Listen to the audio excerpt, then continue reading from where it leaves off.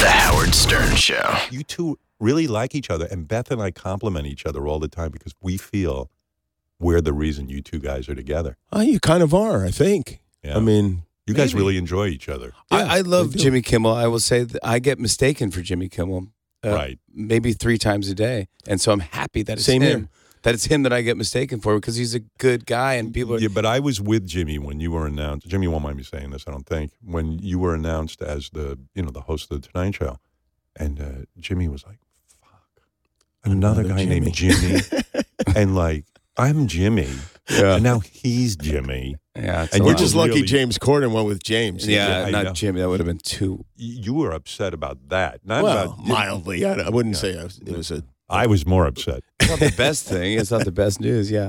I try to stoke the fire. Yeah, that's not right, man. I worked at a radio... This is not the first time this happened to me. I worked at a radio station once in Palm Springs when I was a kid, and the midday guy's name, who was there before me, his name was Jim Morales, and then there was another Jim on in the afternoon.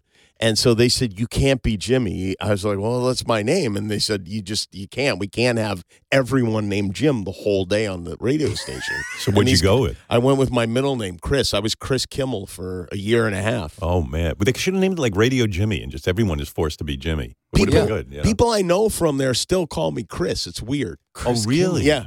Chris Kimmel's a good name, though, kind of. It sounds like Santa Claus. Did you ever try to change your name professionally? Because I did. You did? In college radio, I decided Howard is like the fucking worst name. Who's going to listen to Howard? So I became Miles August. It lasted exactly a half hour. I'm sorry. Miles August? I was like, "Hey, everybody, this is Miles August." And I went, I'm such a douche. There's no way. Miles August. Miles August. That's fantastic. You should write books. Do you know, like, I've written 3 books as Miles August. Yeah.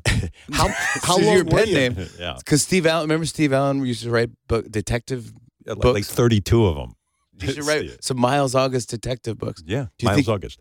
It sounds like a spy or a detective. Yeah, it does sound like it could be a franchise type situation. Excuse me, Jimmy Mr. Fallon, August. did you ever try to change your name for some bizarre reason? I'm trying to think. No, I think I was Jim Fallon for a long time, and then Jimmy Fallon, just syllable sounds funnier. Jerry Lewis.